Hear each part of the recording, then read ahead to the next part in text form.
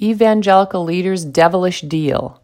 In stunning, semi-secretive decisions motivated by fear of religious persecution, the boards of two major evangelical organizations, the National Association of Evangelicals, NAE, and the Christian Council for Colleges and Universities, CCCU, have voted to pass motions that represent an unacceptable compromise with homosexuals and the science-denying trans cult.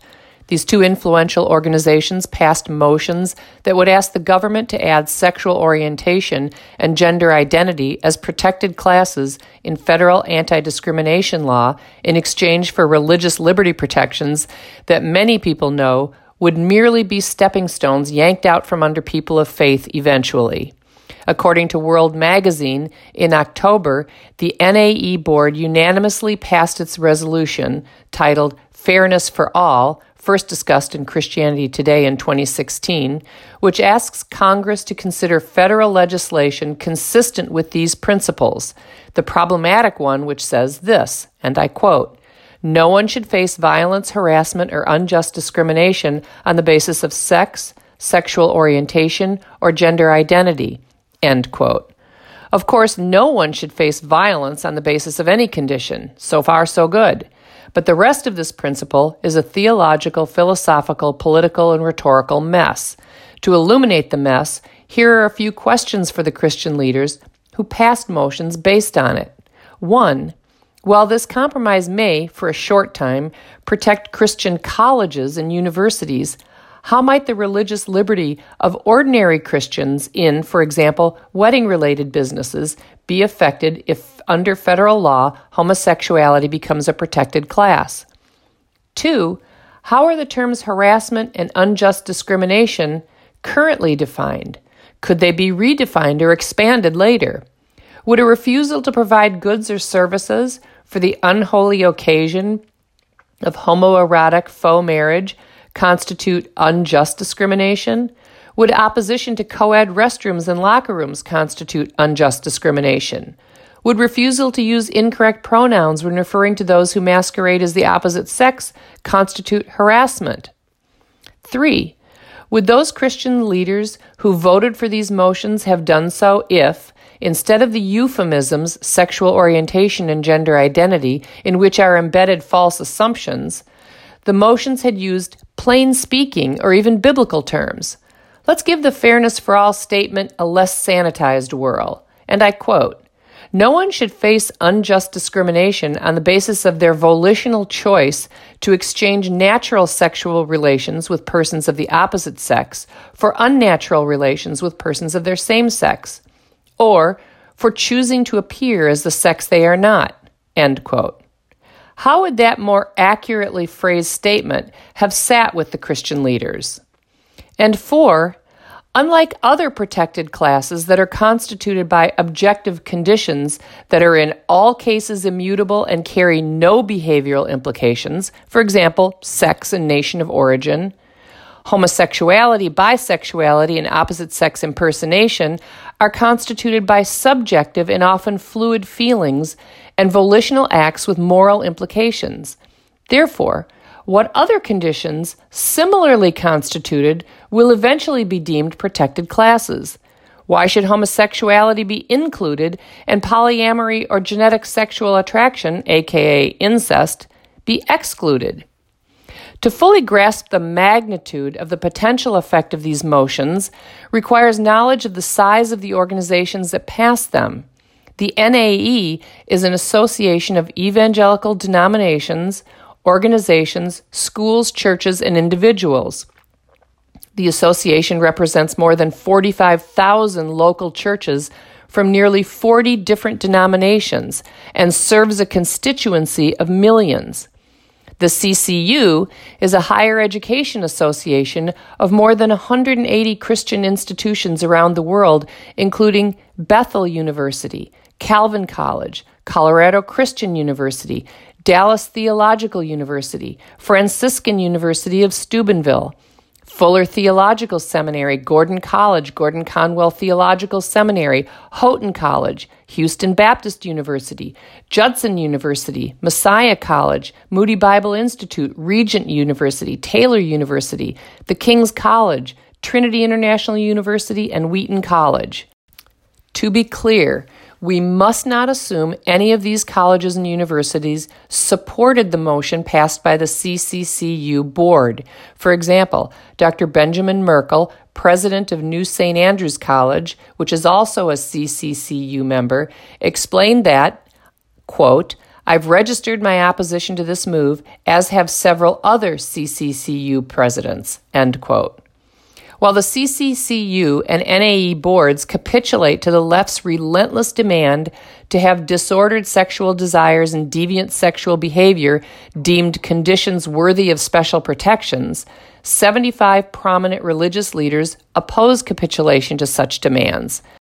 A document titled Preserve Freedom, Reject Coercion, signed by religious leaders including Ryan T. Anderson, Rosaria Butterfield, Charles Chaput, D.A. Carson, Jim Daly, Kevin DeYoung, Tony Evans, Anthony Esselin, Robert A.J. Gagnon, Robert P. George, Timothy George, Franklin Graham, Harry R. Jackson Jr., James Kushner, John MacArthur, Eric Metaxas, Al Mohler, and John Stonestreet, explains why SOGI laws are dangerous, and I quote, "In recent years, there have been efforts to add sexual orientation and gender identity as protected classifications in the law, either legislatively or through executive action.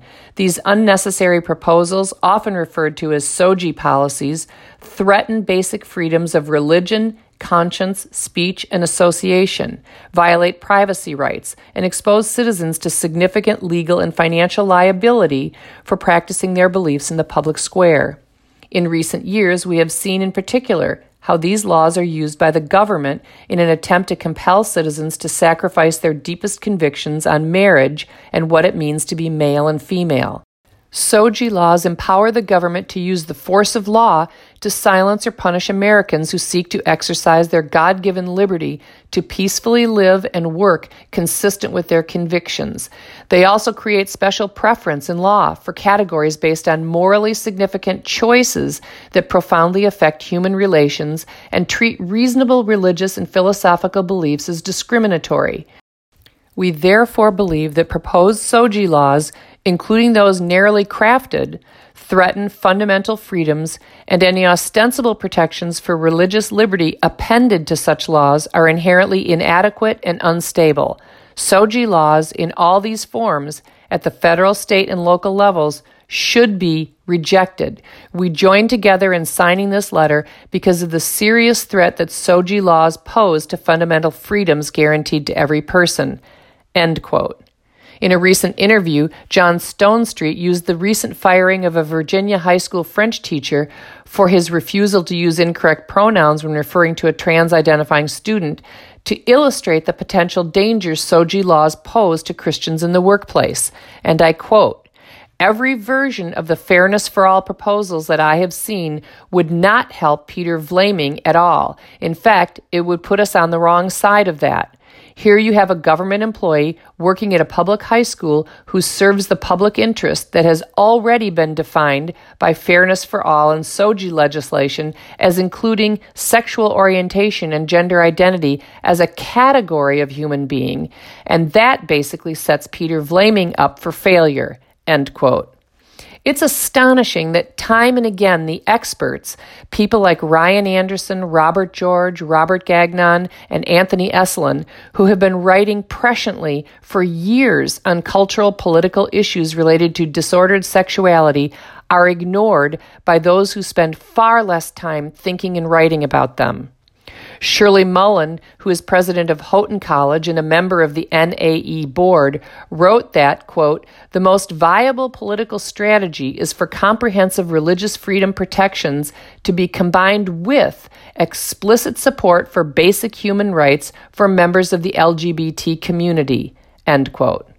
What are the human rights of which members of the LGBT community are currently deprived? Near as I can tell, they are deprived of no human or civil rights. Anticipating an objection, I will add that no man has a human or civil right to access women's private spaces, not even if he pretends to be a woman.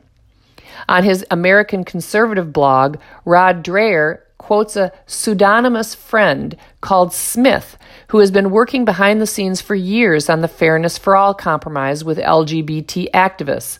Smith argues that this compromise is necessary because conservatives, who have lost the cultural battle on sexuality, cannot count on either statutory or judicial protections of their free exercise of religion. But Smith revealed something more troubling, and I quote him, "There really is a question of justice within a pluralistic society that conservative Christians have to face.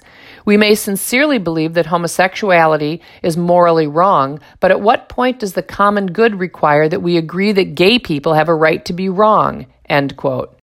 First, since when do conservatives deny that gay people have a right to be wrong? And second, since Smith isn't really arguing that the common good demands that conservatives agree that gay people have a right to be wrong, what specifically is it he believes the common good demands of conservatives? In a consistently dismissive tone, Smith suggests that conservatives demonstrate an absolute rigidity, but he fails to identify the specific ways conservatives are being intolerantly inflexible and in so doing harming the public good. He seems to be suggesting that standing firm against SOGI laws, which put at grave risk religious liberty and constitute complicity with both moral and scientific error, is the issue that threatens the common good and on which we must compromise. Smith continues, if pluralism is about accommodating deep difference, if conservative evangelicals are going to ask for accommodation of difference, then they can't turn around and say in every single case when they are asked to accommodate sexual minorities, no, we will fight to the death. That's not pluralism if all you're doing is protecting your own rights and saying error has no rights when it comes to you. Pluralism has to be seen by others who disagree with you as fair. End quote. Yes, pluralism is about accommodating differences, but there are differences on which accommodation is impermissible for Christians. Somehow I doubt Smith would have made such an ambiguous claim about Christians who rigidly refuse to compromise on the nature and intrinsic worth of enslaved blacks, or who will not accommodate Planned Parenthood's views of humans in the womb. The nature, meaning, and value of biological sex, marriage, and children's rights are other issues on which it is impermissible for Christians to compromise, even if that inflexibility results in persecution.